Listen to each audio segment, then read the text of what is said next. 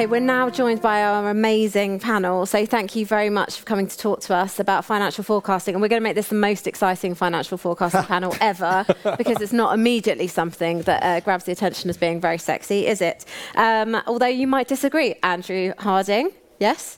I would totally disagree. But I understand people who don't think it is. Okay, well, thank you very much for joining us. We are also joined by Tim Vine. Hello. Hi. Good afternoon, welcome. And Trisha, hi, how are you doing this afternoon? And we have Andrew Collis. Can you hear me, Andrew? I can do. Good afternoon. CFO of Moneypenny. So for anybody who doesn't know, Moneypenny is an outsourced PA service. And of course, we've had some of your senior leadership speaking here before, and I interviewed Joanna Swash actually not so long ago for the paper. So, financial forecasting. Who wants to go first? What are some of the mistakes that people make when they think about financial forecasting? You know, common errors. If I could start off with you, Guy. Well, it's very easy to it's very easy to think that your revenue is going to come in as you predict, and that your expenses are only going to be as high as you predict. Mm-hmm. And the answer is that they never are. The revenue always takes a lot longer to come in than you think, and the expenses are always much higher than you think. So that's the basic rule. Mm-hmm. Okay, good advice. And how about you, Andrew? What would be your kind of tip there? What are some of the entrepreneurial errors? I mean, for me, your financial forecast has to be realistic. It becomes your guiding light. Everyone has a plan until they get punched, as Mike Tyson said. You have your financial forecast. You need to keep on going back to it. It's not set in stone. It moves. It's about what comes in when, what goes out when, what you need at what point in time. And realism is absolutely key to that. You shouldn't be ashamed about not getting it spot on right, but you constantly fine-tune it. Mm-hmm. And Andrew Collis, hello, good afternoon. What would be some of your kind of tips? What are some of the errors that perhaps you'd like to share with the group? We've all got kind of war wounds from things earlier in our career. Where perhaps have you not got it completely right in the past?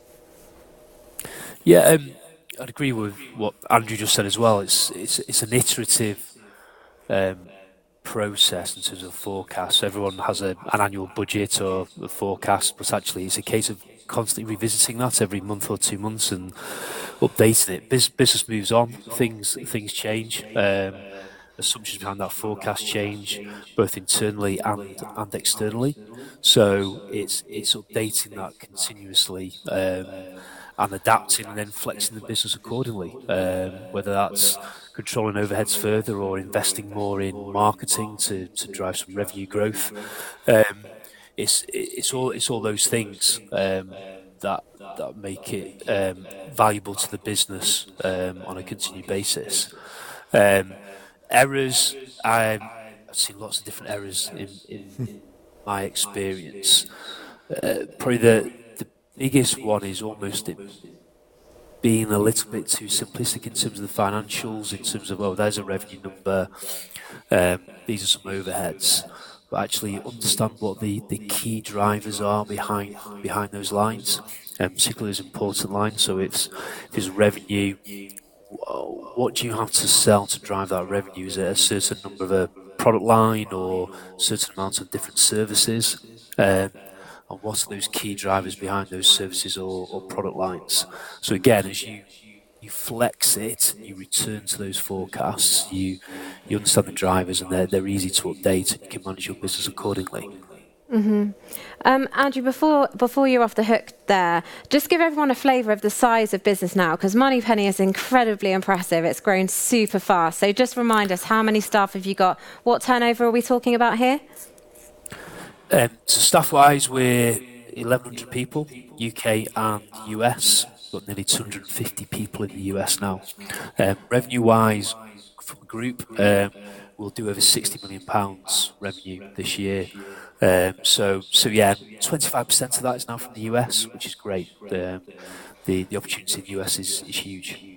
And just quickly on that, so obviously you've made an acquisition, or is it 2 acquisitions recently, and obviously expanding your US business all the time. How much more difficult does that make your job in terms of forecasting, with a new market to consider? Yeah, so we've made one recently, but we are looking at other ones as well. So that's the fun, isn't it? Because in terms of growing a business, that's what you want to be doing. You want to be growing organically, and if there are acquisition opportunities, then fantastic. And it's understanding where the value of those acquisitions are. Is it obviously incremental revenue, but are there synergies that can be obtained from those acquisitions, and being accurate and forecasting those out is really important. So you can, whether it's to your board, to your bank, or to investors, you can articulate the value of those acquisitions from a forecast perspective. One of the challenges there is sometimes when you're buying a business, it's new to you, isn't it? So it's not known that business before. So actually getting underneath the skin and understanding those drivers is really important, and often more difficult, which comes to communicating with the vendors of that business. Mm-hmm, mm-hmm. Okay, thank you very much for those contributions. We will come back to you. So Trisha, I'd like to hear from you now. When I speak to entrepreneurs, particularly when they're first starting out, and I know there's a few of those in the room today, I think there's a lot of terminology. There's kind of forecasting, there's business plans, Just give us a bit of context. What's the difference? And, what matters? What matters when you're coming to draw together those plans? It's a good question, actually, because when you're forecasting, and especially when you're new, you've never possibly done a business plan. So a business plan isn't always your financial plan. It's why you're doing it, what your competitors are doing, and then what you want to be doing, what makes you different, and what numbers you can realistically put in the time you've got and the knowledge skills you've got. So creating your financial plan based on your business plan, it doesn't have to be massive, it doesn't have to be reams and reams. On a one page sometimes when you're starting out, or when you're a really small business, and it's just probably capturing 4 or 5 key numbers, because again, as a startup or someone who hasn't been in business a long time, you don't always know your numbers, you're not always comfortable with that. So just capturing the key numbers that you feel you can reach, and then looking back, reviewing that regularly, because business owners sometimes make a plan, put it in a drawer, and get on with the day-to-day. Get it out, review it, cross it off, change it with what you've learned, because I think a huge bit about starting up is the learning process. Mm-hmm. So it's getting your goals in, putting a plan together, and the big circle around between that is the learning. Mm-hmm. And what are some good resources? Can you literally go to the internet and type in how to do a business plan or how to do a financial forecast? Or do you always need to consult an expert to help you with that? I'm sure there's lots of people on the panel that would say an expert is absolutely what you need. Speaking to people is important, and there's so much out there for business owners right now.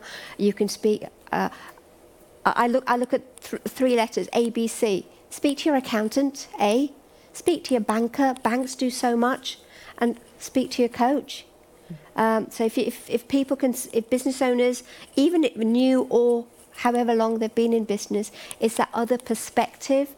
If you're in a business that has been in the industry that's been around a long time and it's not totally niche and innovative, then there's lots of experience available. Mm-hmm. So Google isn't your only answer, but there is a lot on Google. Mm-hmm, mm-hmm. I could talk about Action Coach as well, and there's Action Plan, Action Cash that they can go for.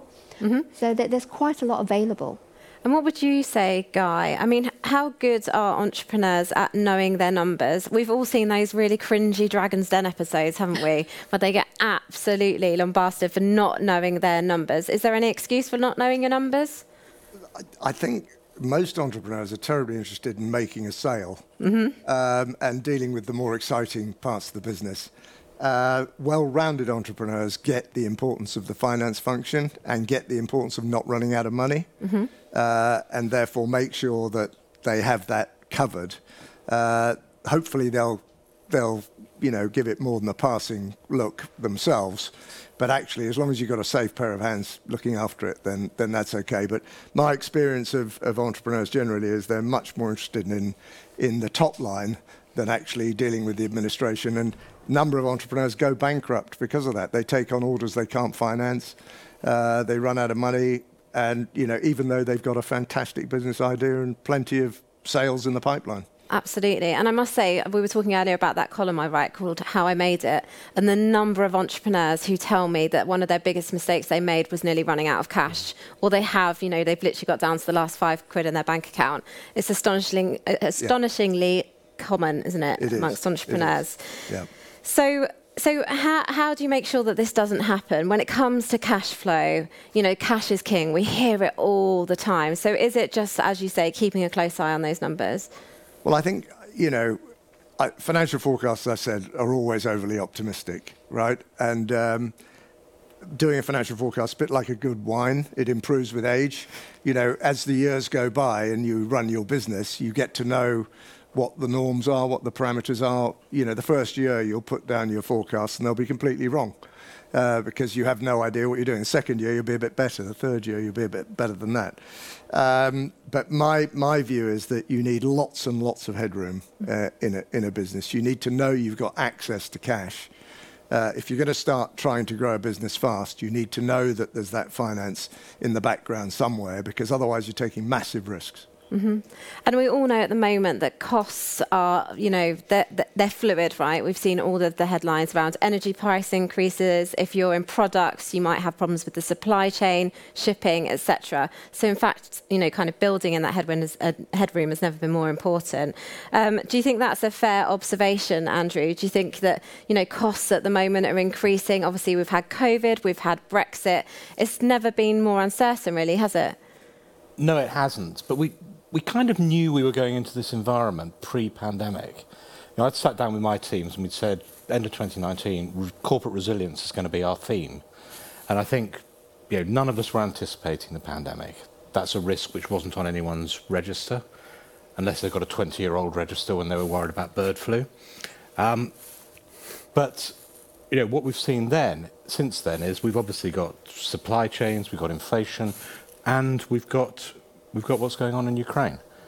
I'm talking to Chinese CFOs, and they're saying that supply chains are as bad today, after 10 days of that war, as they were mid-April 2020, and it's happened that quickly. If you're worried about supply chains, forget the pandemic. The war that's going on at the moment is doing much more damage. Mm-hmm. So that resilience thing, headroom, however you want to describe it. Hope for the best, prepare for the worst. It's a pretty good maxim. We're talking about how often do you reforecast, that sort of thing. In those early days of the pandemic, businesses in April 2020, they were scenario planning, they were reforecasting every week. Typically, stable businesses will reforecast 2 or 3 times a year max, but they were doing it weekly. And I don't know if we're ever going to go back to 2 or 3 times a year. There's so much stuff moving around, and you can't afford not to be on top of it. Mm-hmm, mm-hmm. Tim, I could see you nodding along there. We're talking about risk and balancing risk. What are you seeing amongst your clients? Yeah, so we see an increased pressure on cash flow from late payments, particularly for small businesses. We conducted a survey of, I think it was a couple of thousand small businesses 18 months ago during pandemic, and really telling stat, I think the average amount of late payment debt that a small business carried was over £130,000. And that's money they expect to collect, and it's later than they would have planned for. And I think the point around preparing for the rainy day scenario is absolutely key. A forecast can't be wrong because it's looking into the future at the point that it's written, but it can be incomplete. And I think incorporating the potential of something bad happening within the forecast is absolutely critical to avoid running away with the excitement of the top line number and then realizing there's bottom line cash flow. And I think the payment pressure or the late payment pressure on SMEs was exacerbated through the pandemic, will continue to increase. And there's various measures in place to try to counteract that, the prompt payment code and others. But I would reinforce the importance of planning for the rainy day scenario and not being too over-optimistic. And I'm glad you mentioned late payments. I think ever since I've been writing about this space, it's like a perennial issue, isn't it? And yeah, it must be incredibly frustrating. So Andrew, I'd like to return to you. We're hearing there about preparing for a rainy day. How prepared are you for a rainy day? Do you have your umbrella and your rainmac? Yeah, exactly. Especially living in the north, yes, constantly with the umbrella. Yes, it's that point that Tim just made. So, yes, have a forecast, but actually, I always have a plan B in my top drawer. So if something goes wrong, then I've got a plan B, and I know where I can action put the areas that I can action to bring that forecast back on track and those corrective measures. And actually, if you have a plan C, then you're in a really good place. If you get through plan B and plan C, then something's going wrong. But yeah, I think that's the key is having those scenarios and preparing for eventualities that could play through. And then you're in a much better place rather than suddenly if things go wrong, then you're scrambling around. Oh, right, what can I do? How do I solve this? Actually, having been through that thought process in advance, and plan B might not execute exactly as you thought, but at least you've thought about it, and some of those things will be relevant. And how's your kind of cost base at the moment? Are you seeing fluctuations? Yeah, we are. So from all suppliers everywhere, we're seeing cost increases. 80% of our costs are people. So obviously with just the inflationary market, we're seeing pressure there around salaries and people costs, both in the UK and the US. So that's something that we're looking at and we manage very closely. People they're our business, they're our most important asset. So making sure that's taken care of is paramount to us. So taking care of staff, but also taking care of yourself. And I think, in these difficult times as founders, it's really important that we look after our, kind of mental health. Talking about ourselves as we there, I'm not a founder. I just write about you, very impressive people. But Tricia, on that note, when it comes to kind of mindset, when things don't go your way, at the moment, it's pretty difficult times. You obviously work as a coach as well. So how can people kind of get back on track if they've lost a key client? Those costs are increasing. They're really struggling to kind of keep a lid on things. What's your advice to them? When people are struggling, it's number one, talk to someone. Don't bottle it up.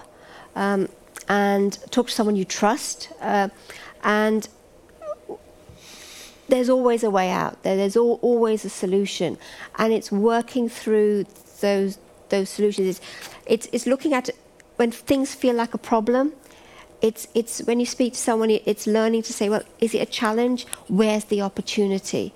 And sometimes when things feel so tight in your mindset and you get really fixated on the problem, you can't see beyond that. So.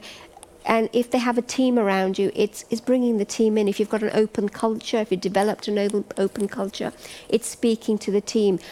The people on the ground sometimes quite often actually have brilliant ideas, and it's letting those ideas filter up. I'm really glad you brought that point up about kind of getting the team involved, because it can be really tricky, isn't it? Striking the right balance. We're having a turbulent time, guys, versus making them terrified. They have mortgages to pay and maybe kids to feed. Tim, what would be your advice there? Is it best to be as open and transparent as possible, or do you have to tread that line and make sure you don't scare them? I think providing the context is critical. I think if you can provide the context behind the objectives of the company and why certain things are being done in a certain way or in a certain order, then I think it can rally the troops around a common purpose. If you don't have the context, then you're being asked as an individual to make decisions or action things without that broader influence and without really understanding the greater purpose of what you're working on. I'll give an example in the space that we serve, in the credit space.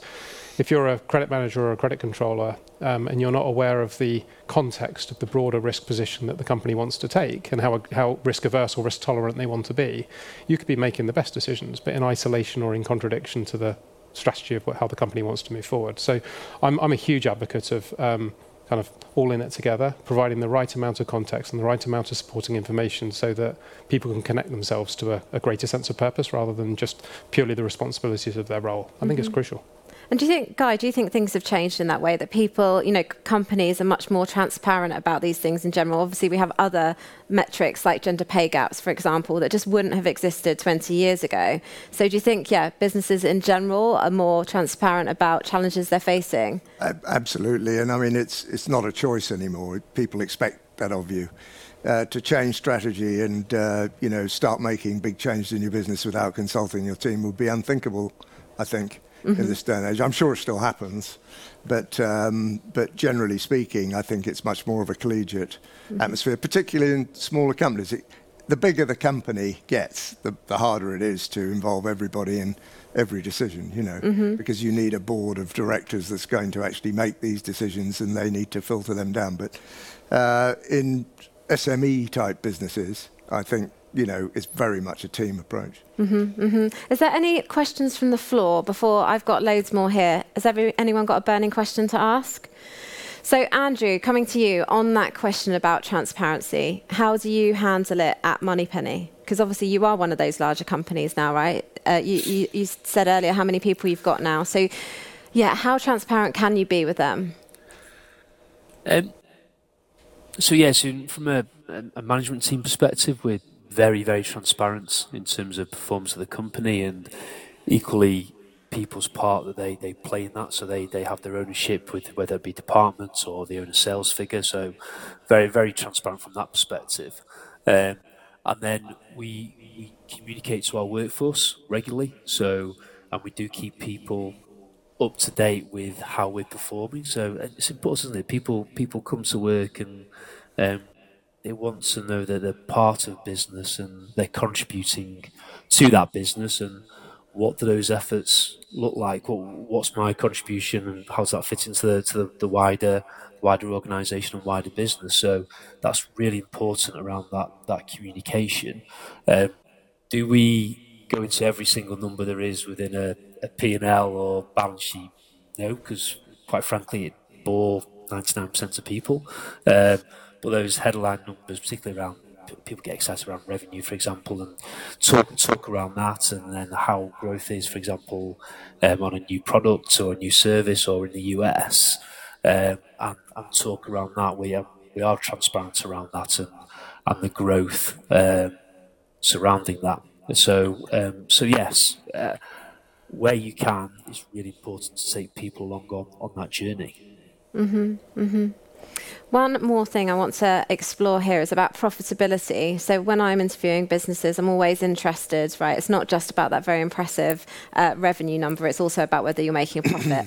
Now, amongst tech companies, it's almost unfashionable to make a profit, isn't it? Because it means that you're not investing enough, you're not going fast enough.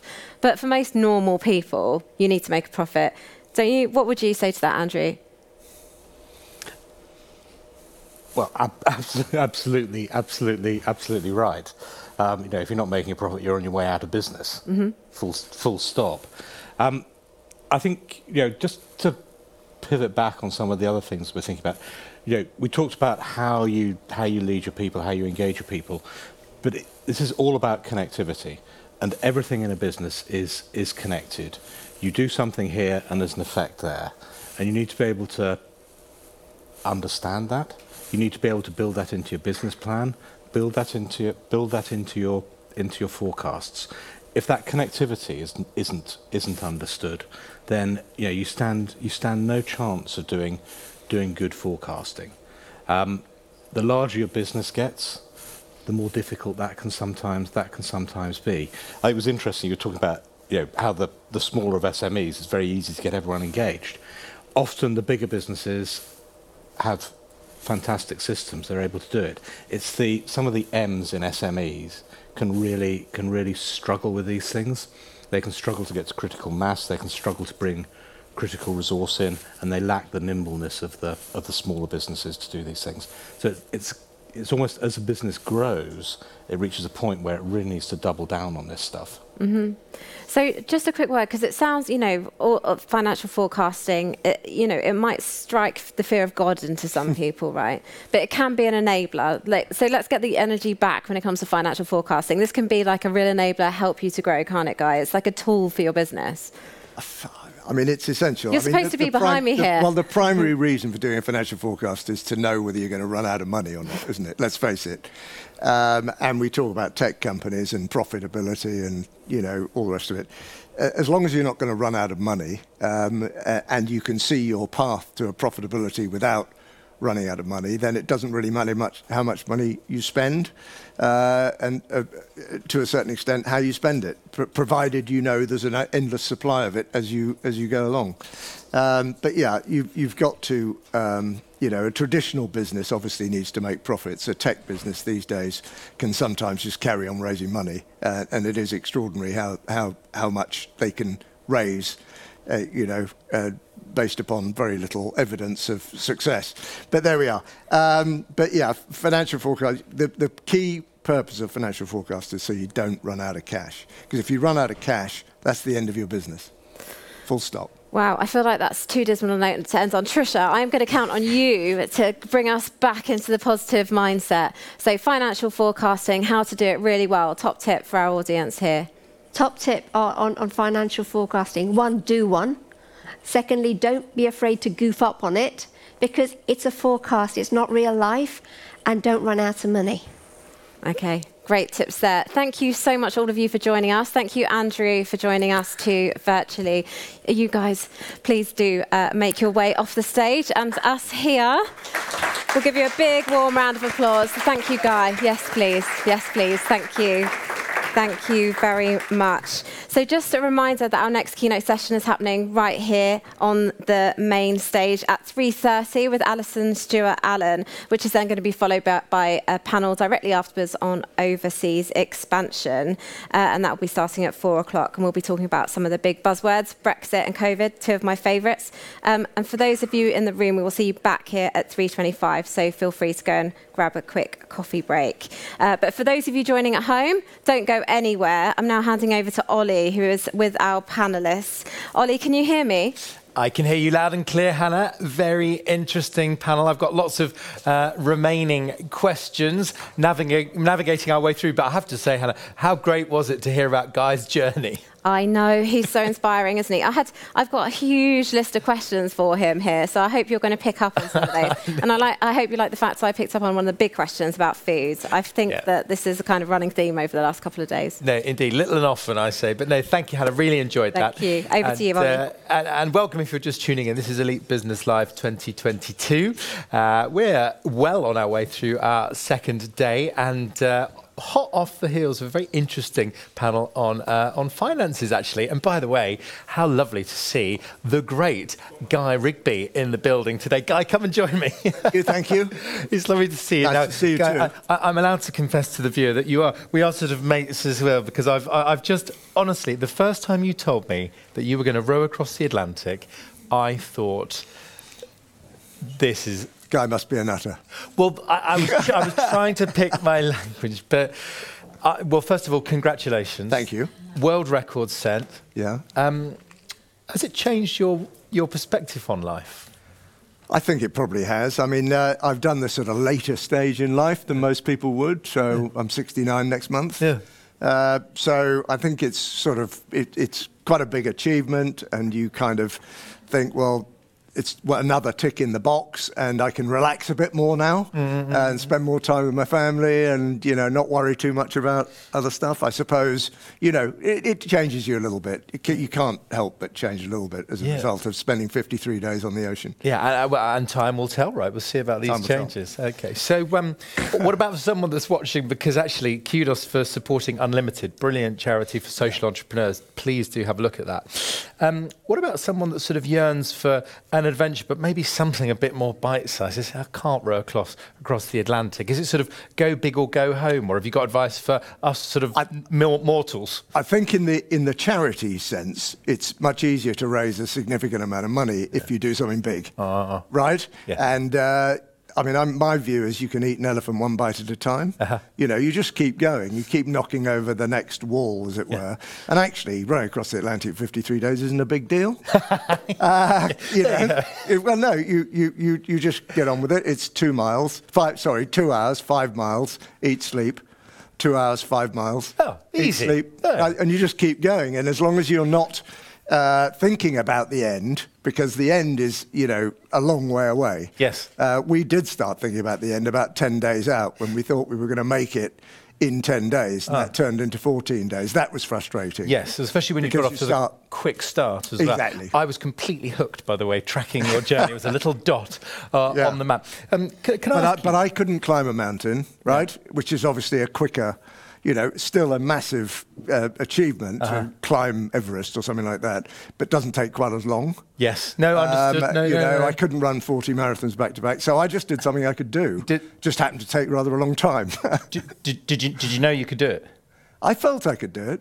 Yeah, I felt it was, you know, within the realms of possibility. Right. So let me ask you a sort of slightly more philosophical question about ends. Stephen Covey, begin with the end in mind. Mm-hmm. Another school of thought says, go off on an adventure, go off on a journey, don't obsess. You wrote a book about vision to exit. So to what extent should entrepreneurs have an end in mind versus enjoying the journey and letting go of that end?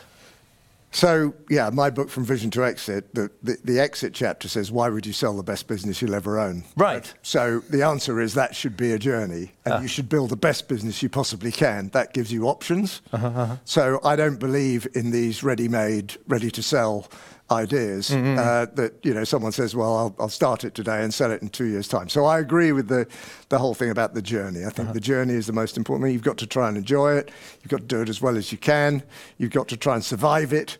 All these kinds of things, you know. I'm not an exit end game man. No, interesting. So I guess the other one, which you must hear all the time, Eisenhower: plans are useless. Planning is everything. And it draws an interesting thought to mind around the importance of conversation as well.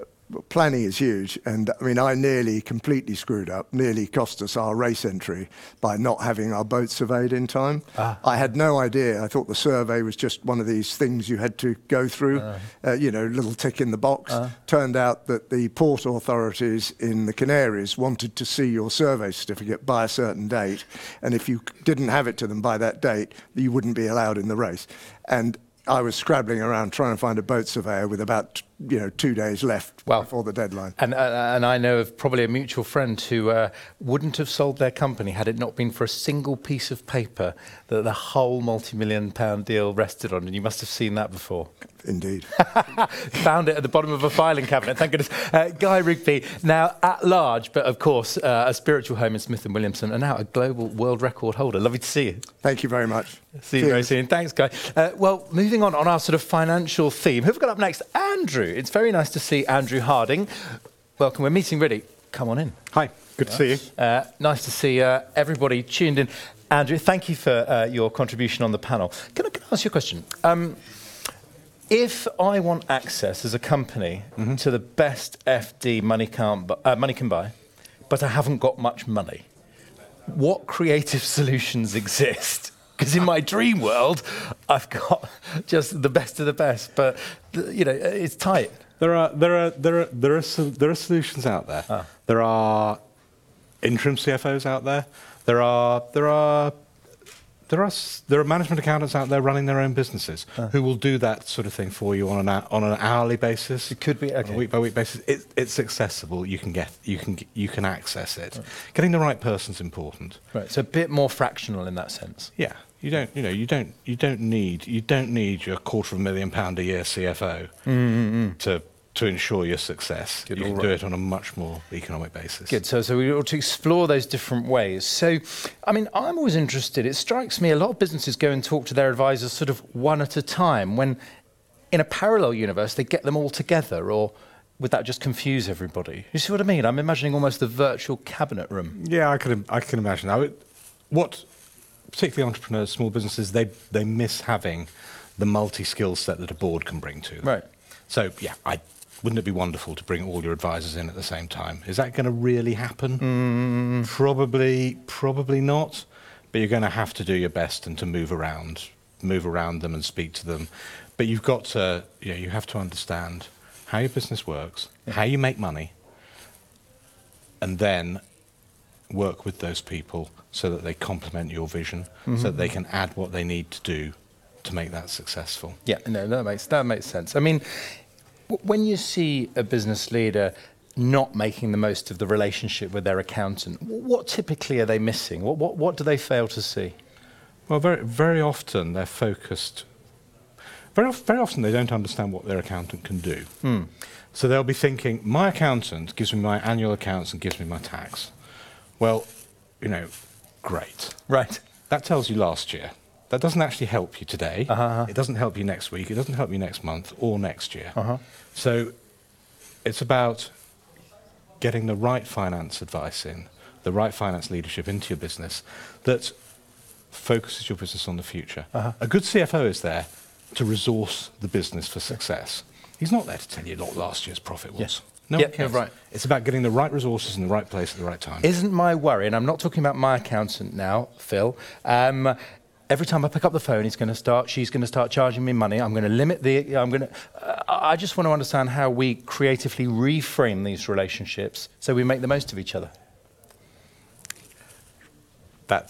You said it all. It's about the relationship. And it's about identifying the right person to work with for you so that you have that synergy.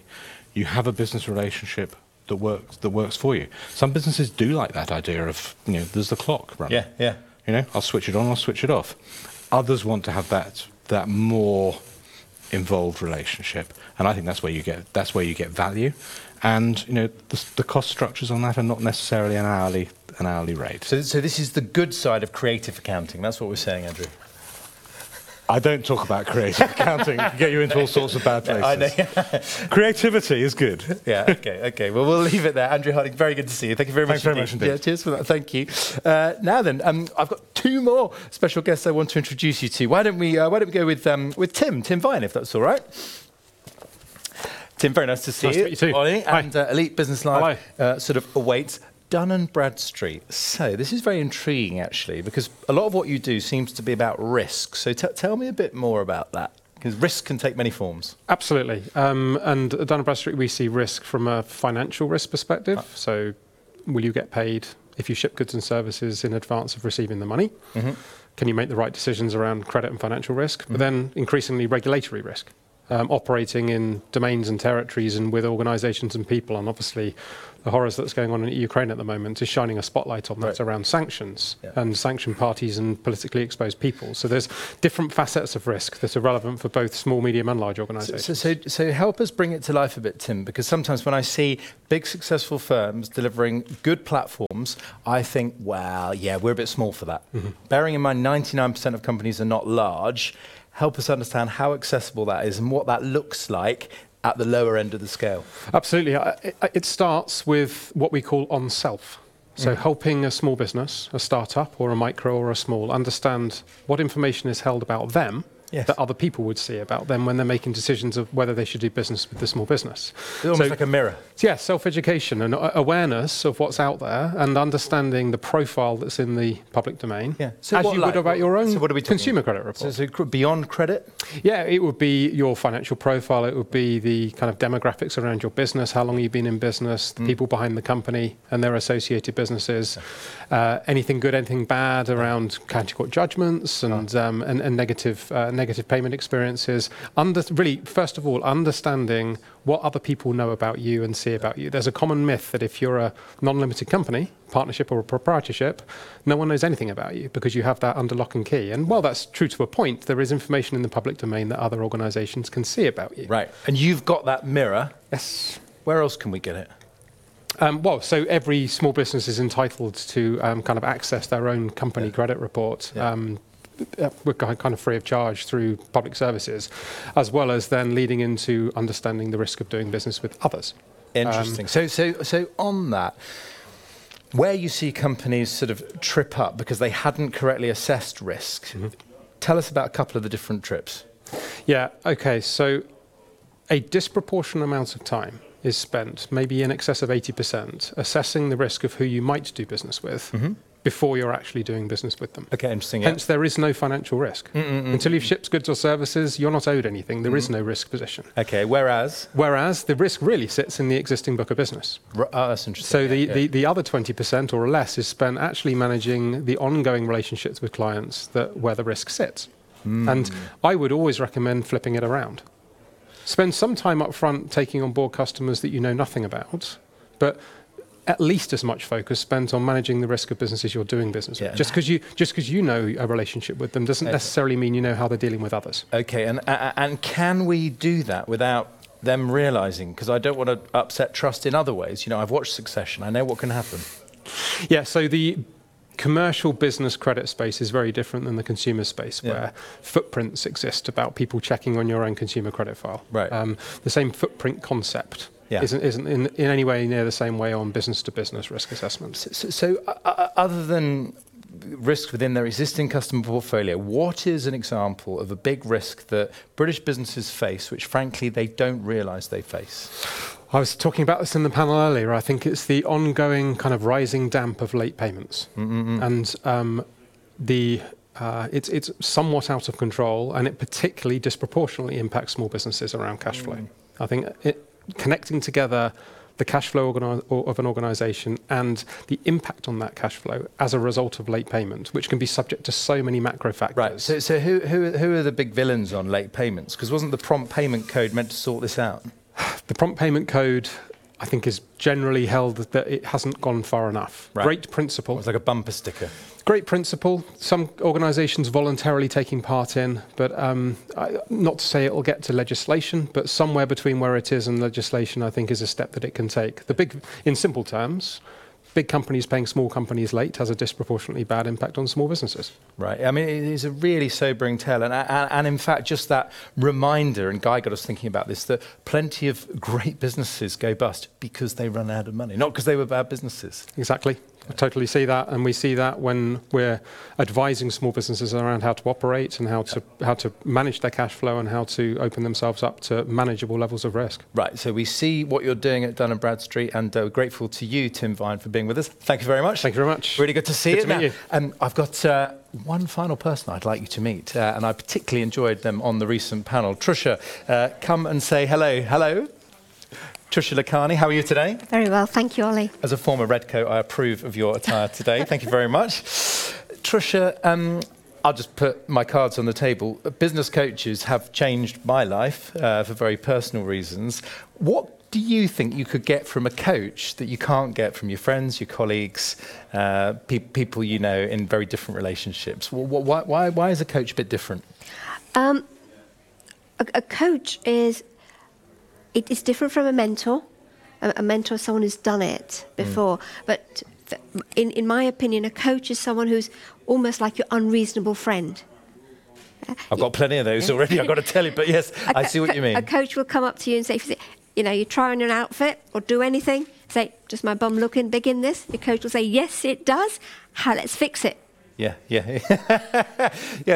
Fix what would be the next question. But okay, this is interesting. So tell me a bit about Action Coach then, because this is a global phenomenon, right? Yes. Is there power in the network? Is there a peer-to-peer element to that, or is it just happens to be global? Do you see what I mean? I'm wondering why the global nature makes it a better organisation. Being global, one, it gives us reach. It gives us experience. In Action Coach, and the amazing thing about Action Coach is the community of coaches.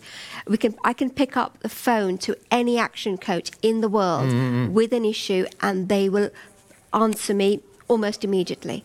Yeah. And it's the community of helpfulness, wanting to succeed and wanting the success of others. So that's good. So for example, it might be, look, I've got somebody facing this issue. Has anybody else face this? That sort of thing. Very, very powerful. Okay. And then what did you make about that finance conversation that we've just had? What sort of really stood out for you? The finance conversation was people aren't sure about risk. They don't really know what the risk is and essentially what can your accountant do for you. because people look backwards, because the accountant is basically someone that they give the accounts to, save me some tax and please get it off my desk. Whereas what we're talking about is positive financial forecasting. Look at your numbers, feel safe. Are accountants risk averse then? Well, I'm an accountant, so we're not always risk averse, but we're risk careful. Risk careful. What does that mean then, Tricia? That means make sure you don't run out of money. Simple as, if you run out of money, you run out of business. So be careful with your money. Look at what's coming in. Be realistic about what's coming in, and look at what you're spending it on. So now, how are you advising people then? Because, nobody knows what the future looks like. It's very uncertain, very, very vulnerable at the moment. Are we having multiple forecasts? Are we just making it up as we go along? What are your clients doing? My clients have been with me a while. Are forecasting. They're forecasting more regularly. Depends on their business. The ones that are in a business that's affected by the changes globally are forecasting more regularly. They're looking at their numbers. They are looking at their strategy. They're looking at their team. They want to retain their team. The biggest words to me are, I want to keep my team. So how do we make that happen? Because in a way, going back to your thought on Action Coach, it would be good, wouldn't it, to understand what businesses like ours were also forecasting around the world. Who can help us do that? Forecasting around the world? Well, I want to find out what my peers in the US, in India, in New Zealand are also forecasting, because you've already given this power of the network thought through Action Coach. And I'm just trying to work out, that ought to translate to everyone's business, right?